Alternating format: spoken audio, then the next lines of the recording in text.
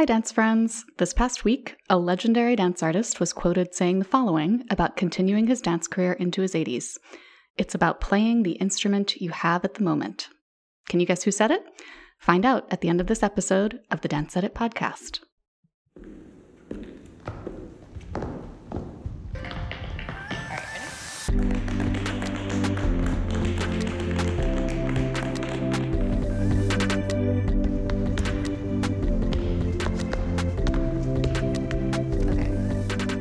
Hello, everyone, and welcome to the very first episode of the Dance Edit podcast. Hooray! I'm Margaret Fuhrer, Editor-in-Chief of Dance Spirit. I'm Courtney Escoyne, Associate Editor at Dance Magazine. And I'm Cadence Danon, an Assistant Editor at Dance Spirit Magazine. And this week we'll be discussing how the coronavirus has impacted the dance world so far, ballet star David Hallberg's major move, and Justin Bieber's new dance-driven visual album.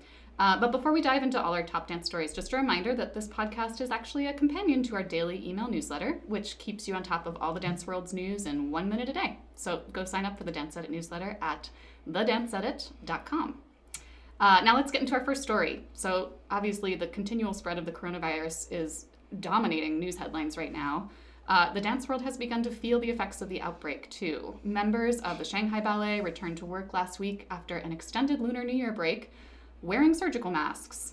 In Salt Lake City, performances by the ubiquitous Shen Yun Dance Company prompted xenophobic social media posts by local audience members, even though the company is actually based in New York City and banned from performing in China. Earlier this month, Richmond Ballet was forced to recast its production of Swan Lake after the two dancers from China who were scheduled to play the leads were unable to travel to the U.S. due to coronavirus concerns. So let's talk about all of that and then also about what the U.S. dance community has been doing to prepare for a coronavirus outbreak. Yeah, so the Shanghai Ballet story was actually really interesting. If memory serves, only about 10 of the total dancers have made it back because some of them were home in towns where travel is much more restricted. Yeah. And then the ones who are back are now rehearsing and performing wearing surgical masks, which is something that I can say from personal experience. Can you even imagine doing that? I mean, I actually have done this. Oh. I performed in a piece when I was an undergrad where part of the costume was we had surgical masks. Wow. And it was only an 8-minute piece, and it was one of the most... sadistic choreographer. I would get off stage and, peel it away from my singing, like, okay, breathe, okay, back on, let's go. And it was so tough, so I so feel for them saying how much tougher it is from a cardio perspective. On top of all the other stresses I'm sure they have related to coronavirus. Yeah.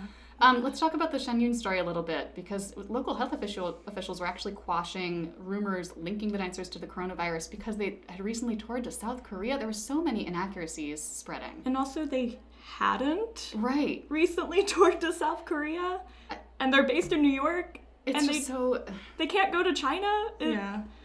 I don't think any of us have any sort of great love for Shen Yun. I mean, they're basically a propaganda outlet masquerading as a dance company. The mainstream world knows them best probably from the memes making fun of their super aggressive advertising. I do love the memes. The memes are great. But all that said, no organization should ever be subjected to this kind of racist behavior. Let's stop that, please. And then the Richmond Ballet story is also interesting. Yeah, they had two amazing dancers that were supposed to be coming from China to perform the leads in their Swan Lake who weren't able to make it. And I think that is showing a little bit of the potential economic effect of this. Not to sound too much like my general Queen Elizabeth Warren, but that's something that people should be kind of thinking about preparing for. The Broadway League already issued a statement about being prepared for the coronavirus, expecting it to potentially impact the Broadway community. That's going to be for pretty much any performers with a larger audience. Yeah, and if you want more information about that, Dance USA has been doing a ton of prep work. They are gathering resources also over at dancemagazine.com. My colleague Lauren Wingeroff has also collected a lot of that advice, both for protecting yourself as a dancer who cannot work remotely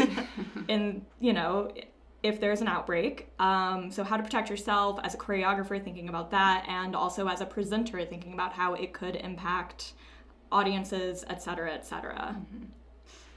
Stay safe, be smart. Okay. Wash your hands. Wash your hands, please. Don't wear masks. Apparently they don't really help that much unless you're already sick. Our second news story, moving on, is about one Mr. David Hallberg, the world famous American Ballet Theatre principal just announced that he will become artistic director of the Australian Ballet in 2021, succeeding longtime director David McAllister, who's been there almost 20 years. Hallberg has a few performance commitments remaining through 2021, and he's promised us a proper farewell show with ABT that summer, but then it sounds like he's done dancing. Hallberg is no stranger to the Australian Ballet, which we can talk about, and he said before that he's interested in an artistic director role, but we're feeling big feelings about this. Are we ready to let him go as a performer? I would say, like, personally, I'm not ready to let those feet go, just, like, on their own. Like, that's devastating to me. Well, and I feel like we just got him back. Exactly, after that terrible injury. Yeah, well, I mean, series of injuries, honestly. I mean, if you've read his memoir, like, the fact that he was back dancing at all is insane, and also hugely thanks to the incredible world-class medical team at the Australian Ballet, which is where he spent 14 months rehabbing before he made his comeback in 2016. And his comeback performance was with Australian Ballet as well, so, there's a lot of links between his time back in the dance world. Put that memoir on your reading list, everyone. Oh yeah, if you haven't, it's incredible. There's actually, I have such fond memories of seeing him dance Giselle opposite Alina Kujikaru at ABT, and he wasn't supposed to. He was subbing for Armand, and in one of the chapters he talks about that performance as being, like, incredibly painful because of what was going on with his ankle. And I remember reading that and being like, that was one of the best things I've ever seen. Are you kidding, sir? I mean, I think we're all excited and curious to see what he will do as artistic director at the Australian Ballet. He has been director of the ABT Incubator, which is a program for emerging choreographers, for the past couple of years, and has done some interesting things there, brought in some interesting people, including our colleague, Kelsey Girls, which is neat. Yeah. But I think it's quite a jump from a 2-week choreographic incubator program to running a full-time company. I guess it speaks to his longer-term ambitions. Maybe he has other things in mind down the road in terms of artistic director roles. Well, and it's also not the first time we've seen ABT stars suddenly make the leap post-retirement to artistic directing at Definitely a company. not. Hello, Ethan Stiefel. Hello, Julie Kent. Hello, Angel Correa. Yeah, the ABT diaspora is pretty impressive. Well, much remains to be seen. We're rooting for you, David, although we will miss you on stage. Very much. So moving on to our third story of the week. This week, Justin Bieber dropped the first 4 videos from his eagerly awaited Changes the Movement visual album. And when we say he dropped them, we mean that in the sense that he dropped them straight from dance heaven. We got videos for Habitual and All Around Me on Monday and Come Around Me and Intentions on Wednesday, all featuring some of the commercial dance world's most exciting dancers and choreographers. And I'm supposed to open the floor to comment here, but fair warning, I'm just going to take it back because I'm fully obsessed with all of this, and I know that Courtney, you especially do not share my sentiments here. I'll just sit here and look cute. That's great for podcast. Okay, I'm just going to come into this conversation as a self-proclaimed One Direction stan, but I can, respect the boy band queens, so I'm going to go there.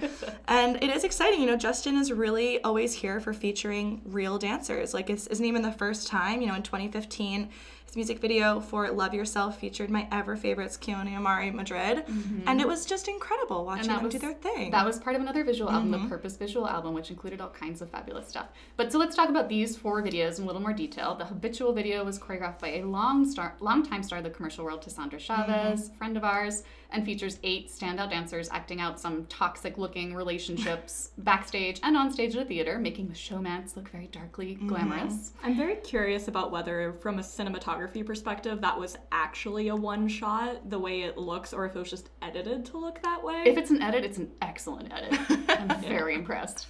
Then the emotionally intense All Around Me video, which was choreographed by and stars Philip Jabib alongside his real-life partner, Mackenzie Dussman, generating some sparks. They have a series of interactions with a pair of moving walls that feel very like Star Wars trash compactory, and I mean that as a high compliment. Best possible way. I was not expecting you to be the first person to bring in a sci-fi reference here. Whoa.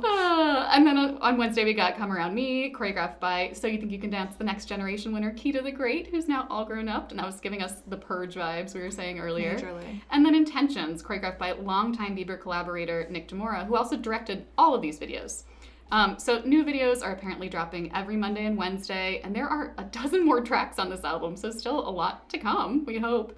And yes, bless the Biebs for always, highlighting dancers and also crediting dancers. Every one of these YouTube videos cites the choreographer and every dancer in it in the description. Thank you. More of that, please. Yeah, why is that not standard? The fact that we're like saying like, oh, it's amazing that you do that. No, this is what everyone should do. But the amount of time that I spend like Where's Waldoing dancers on social media after a video like this drops usually, I mean. And now I can stalk all of them in one fell swoop. Okay, I'm done. I won't torture you with that anymore, Courtney. Thank you. Now we're going to take a quick saute through some other noteworthy dance headlines of the week because it felt like there was a lot going on this week. A lot of news. Yeah. Cadence, do you want to kick us off? Sure. So our first headline is that the finalists for the Clive Barnes Awards were announced last week, and our dance nominees include New York City Ballet's India Bradley and Roman Mejia, Kelly Drobnik from the Twyla Tharp Dance, and ABT soloist Aaron Bell of First Position fame. Yay, Aaron. Well, yay, all of them. Two, as we all catch our breath after what can only be described as an insane week of primaries, because the 2020 candidates cannot seem to stop themselves from showing off their questionable dance skills, a clip of Tom Steyer dancing to Baghdad As Up has been, shall we say, confusing the internet. And speaking of viral internet things, pop icon and general queen Doja Cat recently released a music video for her hit single Say So that includes a performance of the TikTok dance inspired by the song, and she even went so far as to invite the teenage viral TikTok sensation Haley Sharp to join her in performing it. And Haley's the creator of the dance, is that right? Yay! Amazing. Credit to creators. Excellent. Love that. And some good news brought to us by Twitter. Lin-Manuel Miranda's first ever directorial project, a Netflix adaptation of the musical Tick, Tick, Boom. It's an autobiographical musical by Jonathan Larson of Rent fame. Began filming this week, and as we learned fairly recently, it will be choreographed by none other than Ryan Heffington. Yay! Of Sia and assorted other... Euphoria. The OA. Yes, Euphoria, the OA, that's right. We are clearly obsessed. See, I get to get my sci-fi references in here. Yeah, I feel like anytime the commercial world needs somebody who's just a little bit weird, like offbeat, they're like, oh, Ryan, come on in. And he's like, oh yeah. Oh yeah, I got it. So lots to look forward to there. Great, so let's close things out with a little Throwback Thursday walk down dance memory lane, courtesy the Verdun Fosse Legacies Instagram account. Last Thursday, they posted a letter that iconic choreographer Bob Fosse wrote to Dance Magazine back in 1986. It is, in a word, perfection.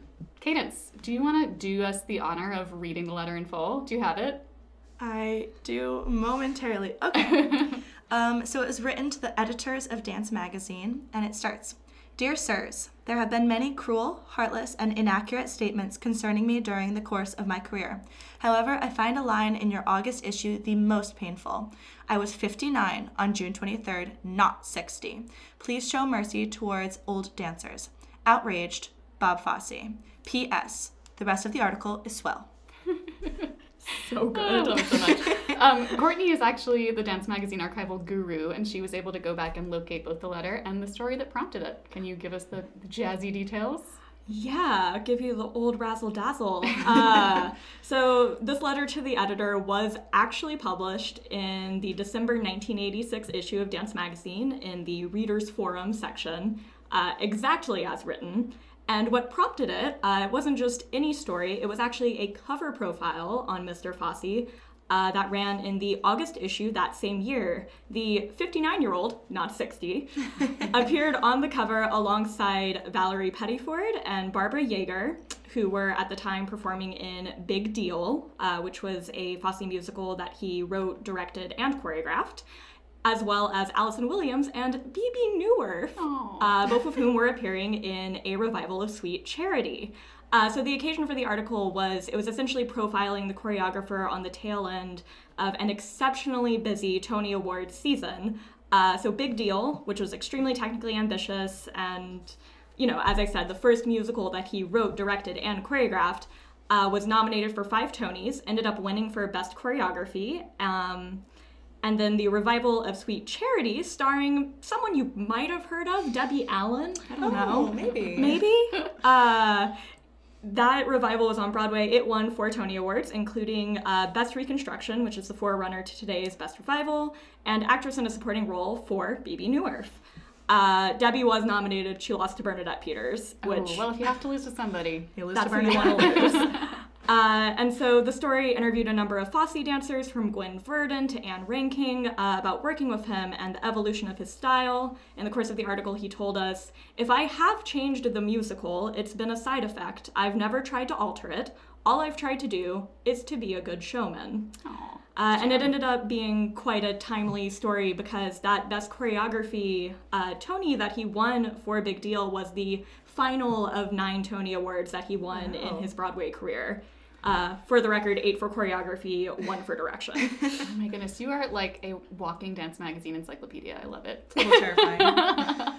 Thank you very much. So before we sign off this week, here is the answer to our quote quiz from the very top of the episode. This past week, a legendary dance artist was quoted saying the following about continuing his dance career into his 80s.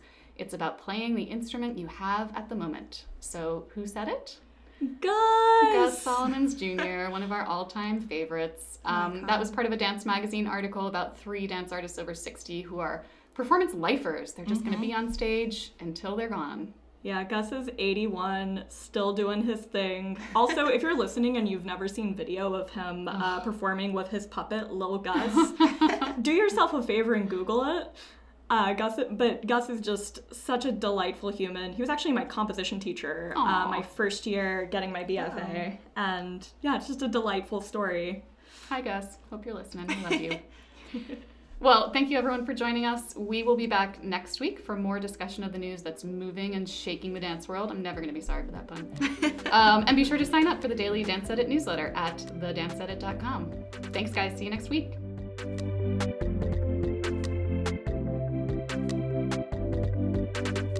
The Dance Edit podcast is a product of Dance Media, publisher of Dance Magazine, Dance Spirit, Point, Dance Teacher, Dance Business Weekly, and the Dance Edit newsletter. Our hosts are Courtney Escoyne, Margaret Fuhrer, Lydia Murray, and Cadence Neenan. Our music is by Celestine, with special thanks to Broadway Dance Center.